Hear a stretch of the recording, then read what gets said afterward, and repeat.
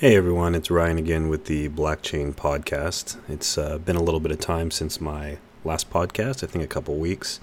And over that time, I've been thinking a lot about how blockchain and distributed ledger technology really fits in to the entire kind of technical, economic, financial, whatever you want to call it, ecosystems, because it touches a lot of different areas. But I continue to come back to the idea of where does where is blockchain's place?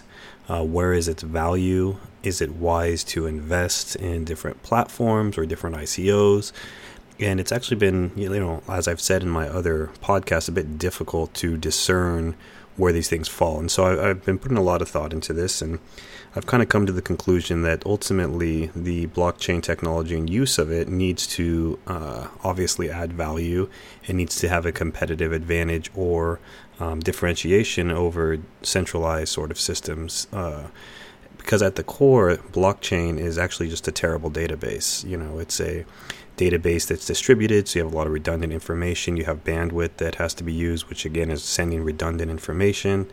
You have CPU power that's needed as you're kind of looking through all these transactions, and it continues to grow and grow and grow again on multiple machines. And so it's actually a really terrible database if you really break it down. So it would always be, for a particular application, more efficient to use a standalone database that, is on a single machine or across multiple machines or sharded or something like that. But it's really just an inefficient sort of database. And so that distributed nature, though, is obviously necessary for this kind of trustless, public system. And I think those are kind of value propositions, if you will. The blockchain being distributed in and of itself is not, very interesting.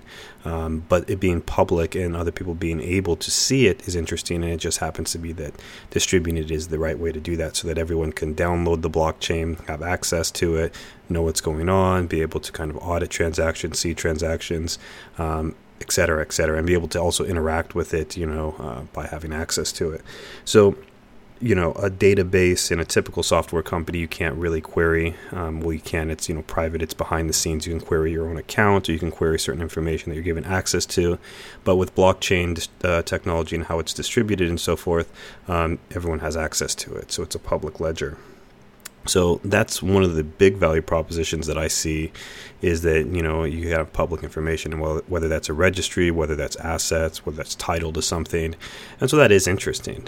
But, you could also have something like, and I don't know the exact underpinnings of, say, the NASDAQ or, these commodities and so forth, but someone's obviously keeping track of those in a centralized way. And there's probably a handful of players who keep tabs on, that ledger, if you will. But with blockchain, again, it's ideally distributed to a bunch of different people. And so far, it's in a manageable state and growing at a manageable rate for, say, Bitcoin and many other coins, that it's possible for everyday people with a reasonable computer to download the entire blockchain and have access to it and be able to query it and see what's going on. So that's one, again, like I said, value proposition. So I've been thinking very hard about how that affects different industries, what industries need certain information to be public, or all information to be public, or who would want that to be distributed across a lot of different nodes so people have access to it, so it's not siloed. So, kind of racking my brain around that. The other interesting portion of it is that it's, for the most part, immutable. It's not changing. Now, you can caveat that with, if a whole bunch of people, the nodes and the miners all agree to, change something, they can do that, and you can fork something.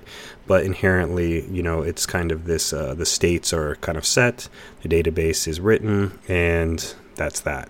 And so you can't change it. So this immutable nature has also, some interesting properties, whereas if it was a centralized system, there can always be someone who, goes in and changes some of the information, or they can put information in that they want in there, and it's not necessarily, public as to what happened. It's not exactly, honest. But with blockchain technology and, kind of, again, this distributed public ledger, you could have this ability to make it immutable by just nature of the cryptography and all of that, and the mining and so forth and so on. And so you have a persistent record that is kind of predictable in its history. And so that's kind of, could be interesting for certain areas as well. For example, if someone is, has title to something at some time, that's kind of on the record and that's done. If you have a license to something, you could put that on the chain. If someone spent something at a particular time, again, that's on record, and it prevents double spending. And so there's lots of applications where having that immutable aspect is pretty important.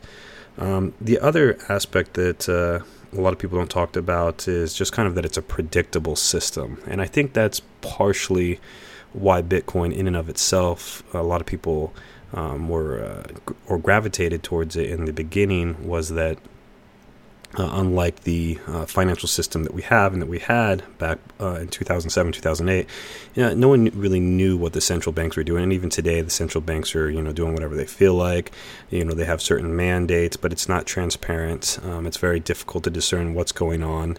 And with, say, Bitcoin or, cryptocurrency specifically, or even, asset or securitized sort of blockchains, you can have a track record. Everyone knows what's going on. And so that information is visible and predictable. The inflation rate's predictable, the mining rate, the, amount of new coin, the fees are predictable to a certain extent. I mean, in the moment, it's, kind of an auction system, but overall you have a very solid model for what the economics and monetary system look like. So that's a good thing. Markets can then react, and they can plan, and they can do what they need to around that. The bad thing, if you're kind of in the Keynesian school of economics, is you don't really have a lot of levers, or really any levers, to influence the money system. So you don't have the ability to manipulate it, or, and others may say, help if there's some sort of crisis, and say Bitcoin really takes off, and then we have some sort of crypto crash for whatever reason, or the mining rates, or someone does a 51% attack. You're attacking a huge monetary system, and there's really not many tools to mitigate that. Let's see, what else? I already touched the public aspect. I think the censorship resistant aspect is also interesting, where, you can try and, shut down one aspect of it, but, there's a whole bunch of redundant components. So if you had a software company, or you had some sort of data that you were housing somewhere, and say a government didn't like that, they could come in and they could censor it, and they could shut down, or they could take over your operation. However, with, Bitcoin or other blockchain tech, it's distributed all over the place. Someone else will pop up and, take over. Different miners will help out, different nodes will help out. And so it's very, very difficult to destroy it. It's really impossible to destroy it without taking out everything. Another way to destroy, it is to get more hashing power, or for a proof of stake system, getting again over whatever percentage, 51% attack, and the nothing at stake problem. And then you can have a dishonest sort of staker, and you can have all sorts of problems there. So, it's kind of a long-winded way to kind of talk about this distributed, immutable, secure, predictable, public, censorship-resistant technology. And so the question still becomes, is this an investable area?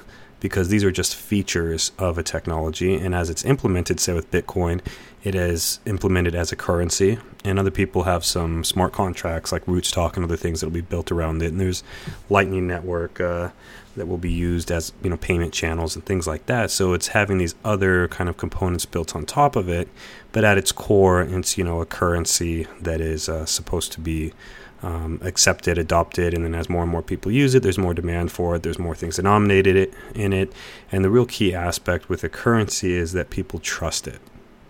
So if people don't trust a currency, and really anything can be a currency, there's been lots of different currencies over time, gold, silver, shells, rocks, goats, whatever. There's been lots of things bartered.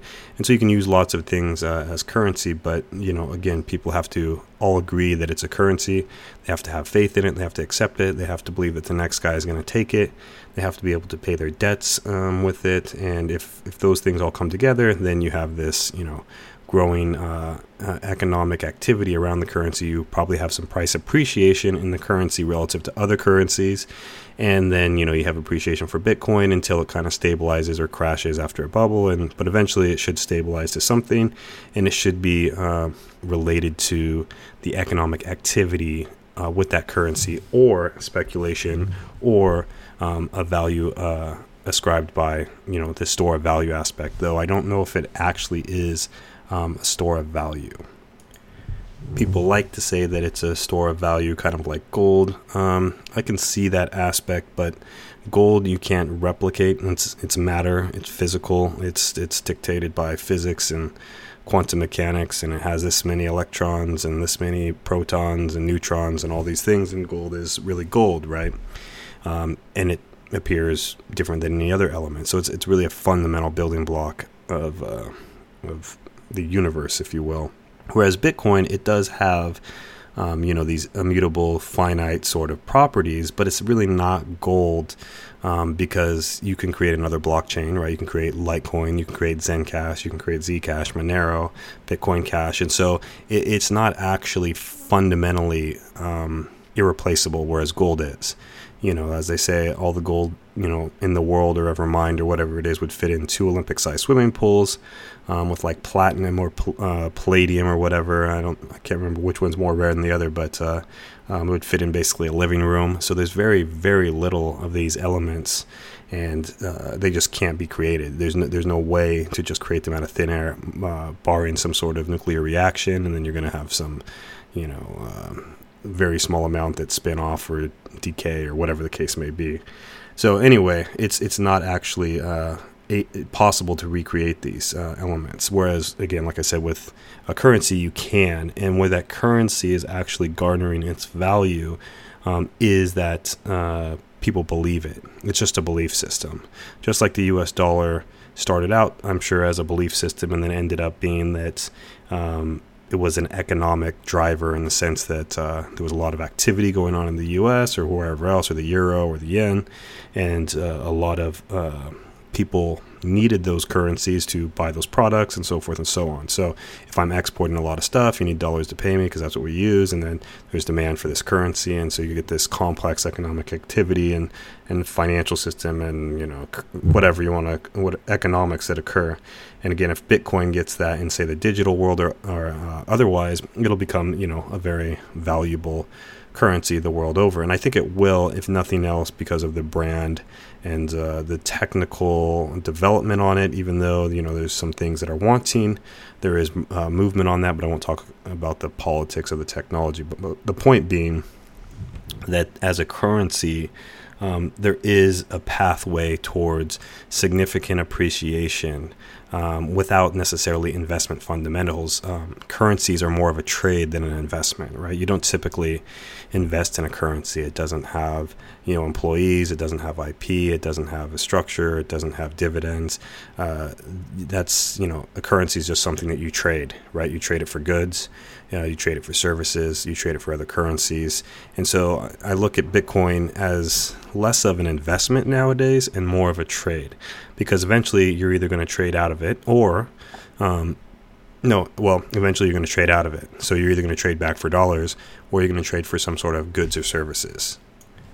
I think people will use the word investment loosely because obviously if you make money, they say, oh, I invested in it and, I made money, but, it's really a trade. And I know that's a bit nuanced, but an investment I look at more as something that you're putting money in. They're going to grow and build this company. They're going to gather more market share. It's going to become more valuable. They're going to hire more employees. They're going to generate IP. And so you're investing in this. And in that investment is basically deploying your capital to grow this venture. And that venture, produces economic activity. And that economic activity is what you share. And so that's more of what an investment is. And, maybe I'm splitting hairs, or maybe I'm looking at it in a different light, but, people can invest in bonds and other things too. And that's an investment in a different way, where someone needed, cash. They sold bonds. They said, hey, I'm going to pay you back at this rate over this period of time. And someone said, okay, here's the money, you can borrow it. And so that's a different sort of investment where, it's kind of, someone's borrowing money, someone's providing that capital, and you're getting paid for access to capital. So that's an investment as well, as people think traditionally. But again, that's structured as kind of cash flow, or that's structured as, for a venture as a acquisition or a payout or capital gain or just dividends or something to that effect. Again, but with a currency, you don't have any of that. So with any of these cryptocurrencies, you don't have any of that.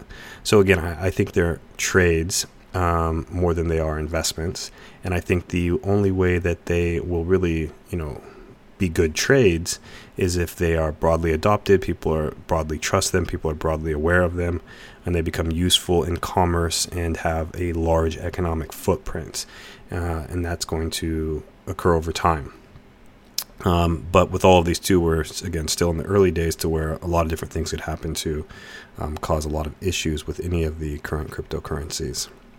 So that's kind of how I'm looking at the cryptocurrencies. And then I kind of jumped over to smart contracts, like Ethereum, Neo, and then the next gen stuff like EOS or Cardano or some of these others. And this is where it gets a little bit more difficult. And actually, let me step back for a second to Bitcoin. People might say, well, you can make money mining. And that's true. But mining, you're actually providing a service. So you're actually a business of your own. So you're not investing in Bitcoin and participating in any of the mining rewards unless you have mining equipment. And to do that, you can go listen to some of my other podcasts discussing the mining or read up on it. But you have to buy hardware. You have to plug it in. You have to connect to a pool. You have to manage that piece of hardware. You have to manage all aspects of IT related to keeping that up and running. You have to, like I said, purchase the hardware, so you have this capital cost, and then you have cash flow that occurs as a result of your mining. So you're actually, if you're doing it at home as a one-person deal, then you're just this sole proprietor. If you start an operation, you buy a facility, you get 1,000 of these things and you plug them all in and get someone to manage all the IT infrastructure. You get security, you pay for electricity each month. Then you're a business, and so you're not actually investing in Bitcoin. You're investing in a mining operation or an IT service that is servicing the financial or technical market of Bitcoin, if you will. So keep those things separate.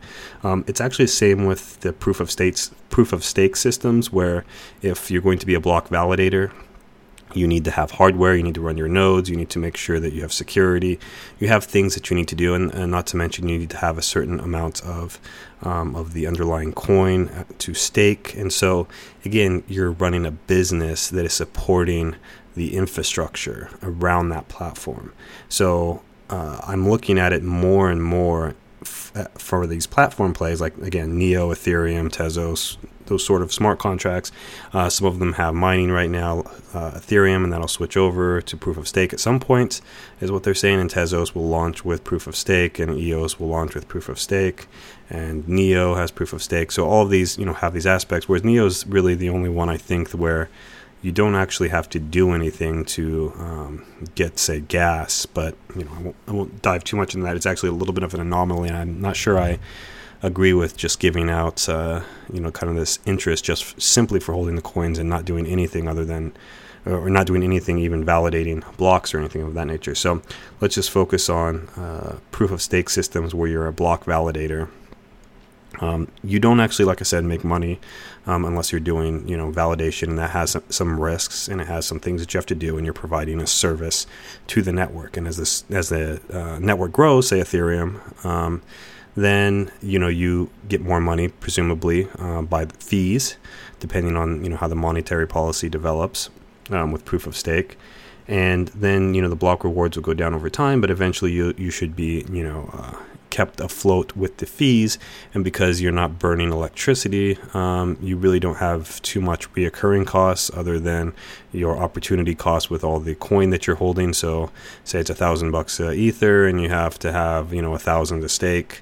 That's $1 million of capital that you need to have sitting in ether that is subject to volatility and other things. And maybe they'll launch futures for those, so you can kind of hedge some of that currency volatility. That would be very good.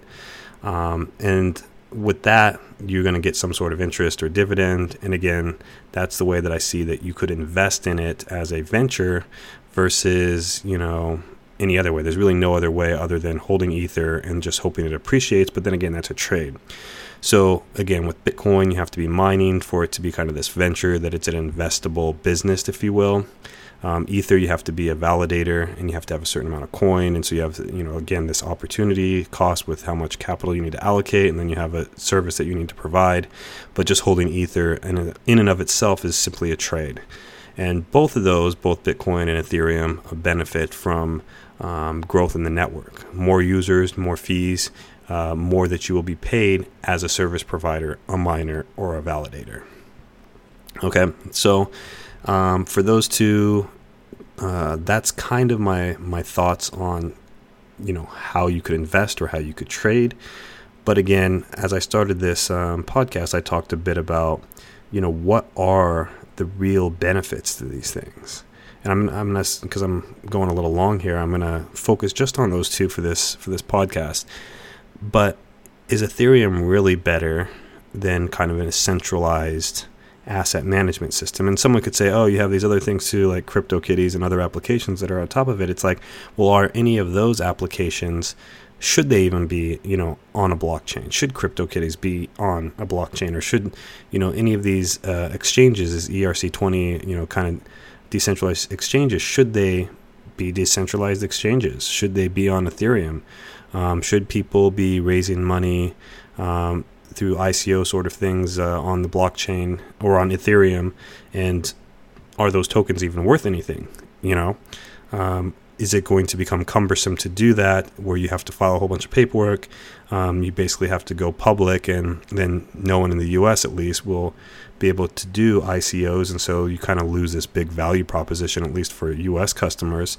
I know the rest of the world's a little bit more lax. Maybe the U.S. will relax some of the rules around that, but you basically have a glorified, or I don't want to ding it too much, but you kind of have this blockchain Kickstarter. That's kind of what Ethereum's killer app was and is at the current moment.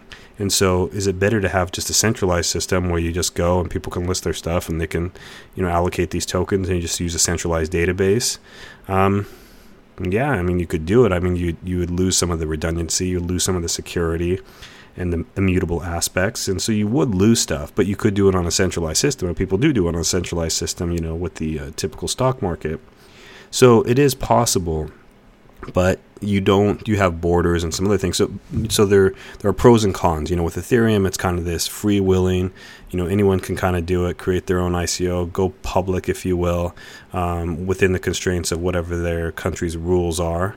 If they don't like their country's rules, they can go somewhere else and do it, and that's fine. But is there a distinct value proposition for it outside of the current existing infrastructure or a centralized system? I think that's something that people really need to, drive home, is because what's ultimately going to happen is this industry is going to mature, and you're going to have, again, all the other competitors that you have, the big players, and either those big players like Google, Facebook, all these folks are just going to adopt the blockchain technology and deploy their own, blockchains, or these decentralized ones are going to actually find their place. It is going to be that Ethereum manages or houses or has certain assets on its blockchain. It's going to be that Bitcoin is this digital currency, that just sits along the US dollar and the euro and these others. It's known worldwide. It's kind of this digital currency. People trust it and accept it, and it has a good track record, and you can pay for things, with the second layer and third layer sort of scaling. And if people want to, they can put things in smart contracts or do little things on top of it, but it doesn't really change the fundamental core functionality of the Bitcoin protocol. So say those are the two cases. I think, Bitcoin has a stronger use case, ironically, I think, because it's not as sophisticated. It's more simple, I would say, than, Ethereum or smart contract sort of platforms or even third generation stuff. But Ethereum, it's not really a good application platform for building real applications. It's good for doing short, small sort of programs because you have to pay for how much, compute you use. And so it is good for this asset sort of transfer, creation, trading, all of these things. I think it'll have a place for that. I think it'll be around for a while. But it's not really an application platform. And that's where we look at EOS and these others. And then you have to look at these applications. And then again, I think it becomes even more important for application-based blockchain technology or applications, dApps, if you will. It becomes very, very important to do a real analysis and discern whether using blockchain technology as just, an easy way to raise money and create buzz, or if it really is the best tool for the particular product or service or software, whatever it is that you're trying to deploy. And I think people are going to have to be very honest about that in the years to come, and being able to discern real competitive advantage and real sustainability when considering the advantages that blockchain provides. Those applications, those platforms, those currencies, or whatever the case may be, those are the ones that are ultimately going to survive. And I think a lot of these technologies and a lot of these tokens, like a lot of people are saying, are going to be damn near close to worthless. And so I think that's where a lot of people are going to be burned at the end of the day, is when it kind of shakes out. Reality hits more at the fundamental level, where it's going to be based on the applications and products that are out there, that are functioning, that are developing wide networks.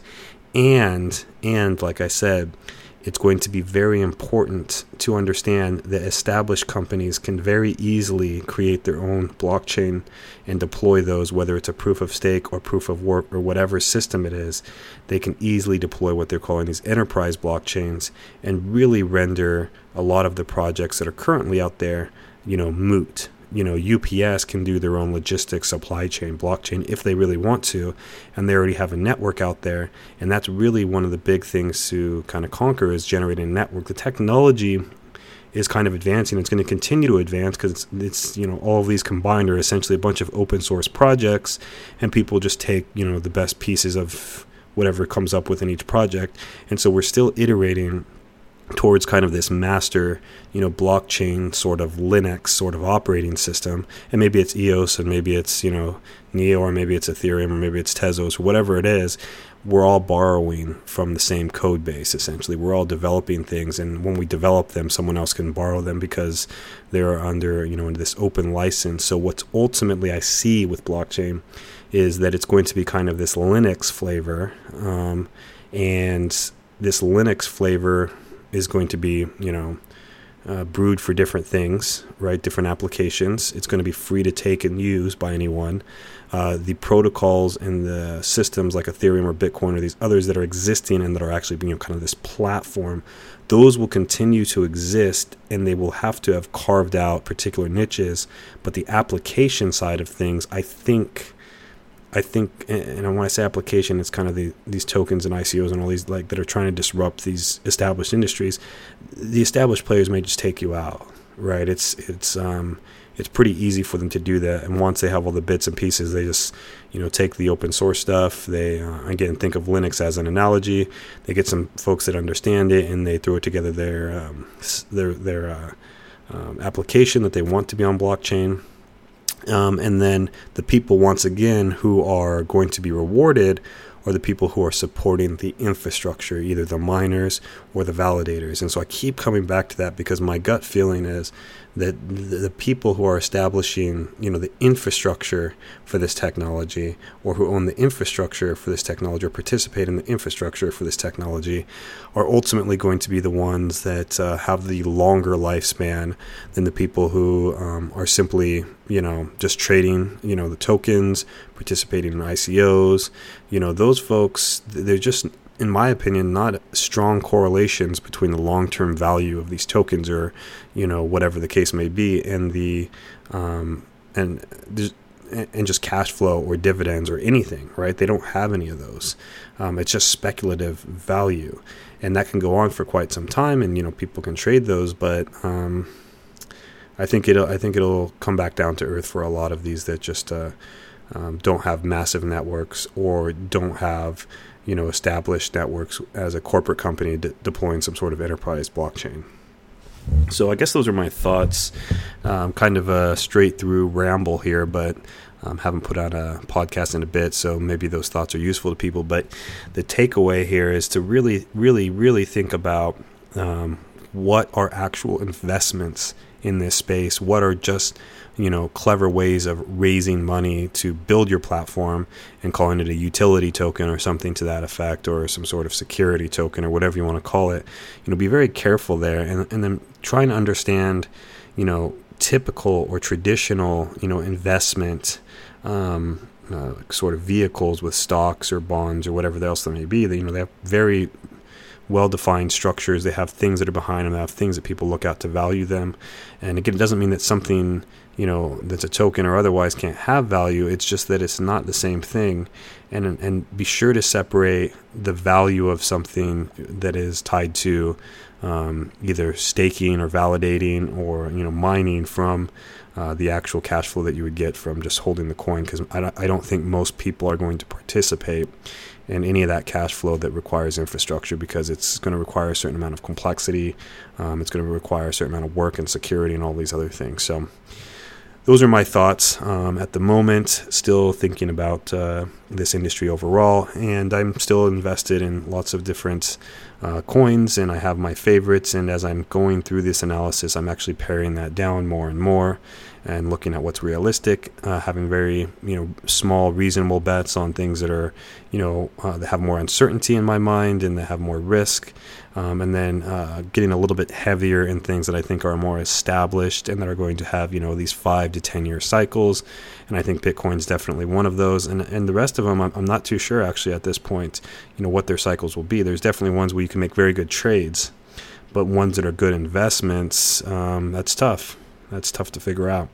It might be just investing in ventures that come about that use blockchain technology, or traditional companies that are going to benefit. For example, something like Nvidia or AMD. Even though Nvidia is really through the roof at this point for a number of reasons, but there may be secondary or tertiary sort of companies that are exposed to blockchain that are more traditional that might be good investments. So with that, I'll close out this podcast. And as always, haven't been posting too much on Facebook and Twitter, but I always post when I deploy a new podcast. So follow there at BlackchainCO.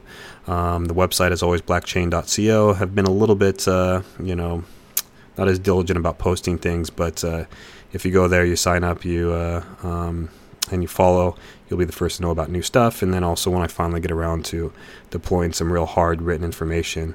The reason I haven't done that so far is, I'm still figuring this out. And I don't like to put out information that I'm not sure of or that's not well vetted. And, nothing's ever 100%, but this is evolving so much, and the thoughts and the dynamics are evolving to such a degree that I'd rather not put out information than put out bad information. So with that said, I'll close out, and I look forward to next time.